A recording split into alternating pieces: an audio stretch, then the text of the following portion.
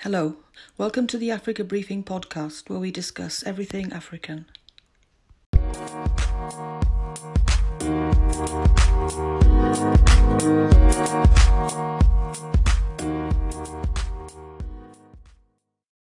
Hello, and welcome to the Africa Briefing podcast.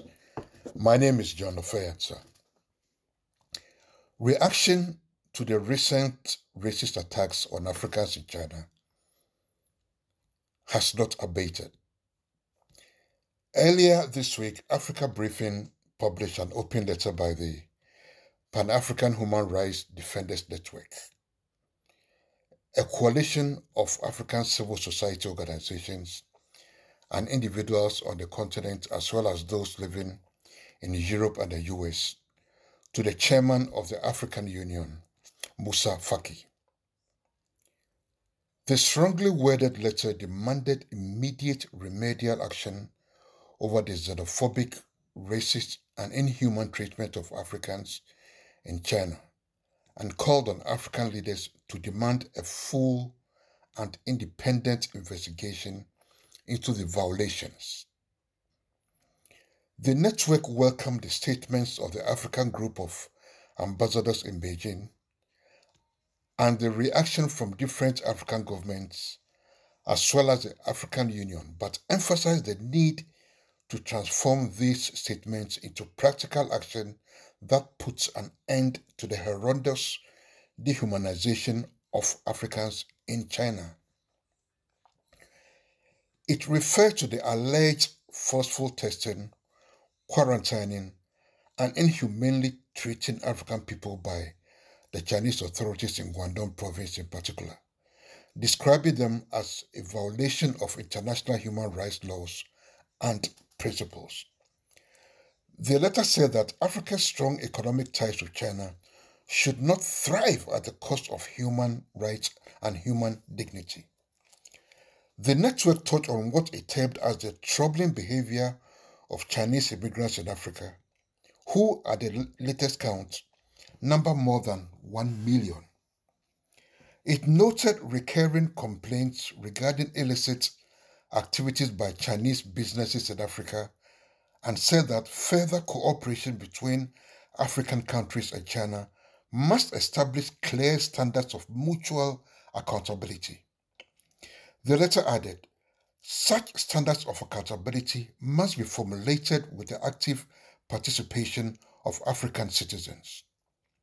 We believe that without strong mutual accountability frameworks, the message of solidarity preached by China towards Africans will ring hollow.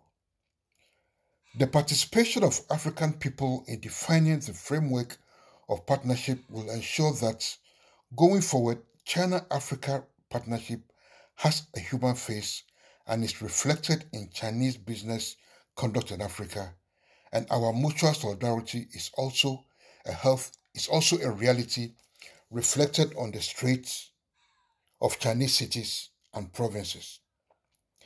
The letter said that principles of human and people's rights must be at the center of the partnership.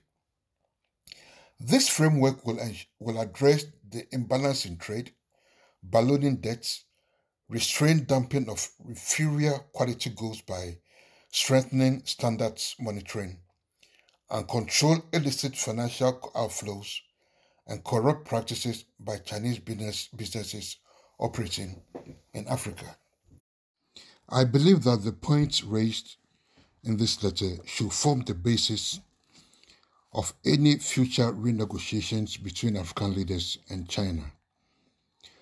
The Chinese, for far too long, have taken advantage of our hospitality, have taken advantage of our need for investment and loans.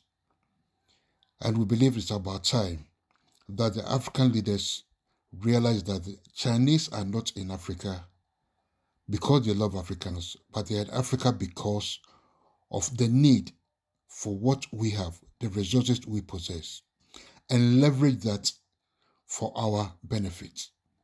It's time for our leaders to wake up to the realities and protect us and our brothers and sisters in China. Thank you for listening. And for news and views, commentary, analysis on Africa, please visit www.africabriefing.org. Stay safe and keep hope alive. You have been listening to the Africa Briefing podcast.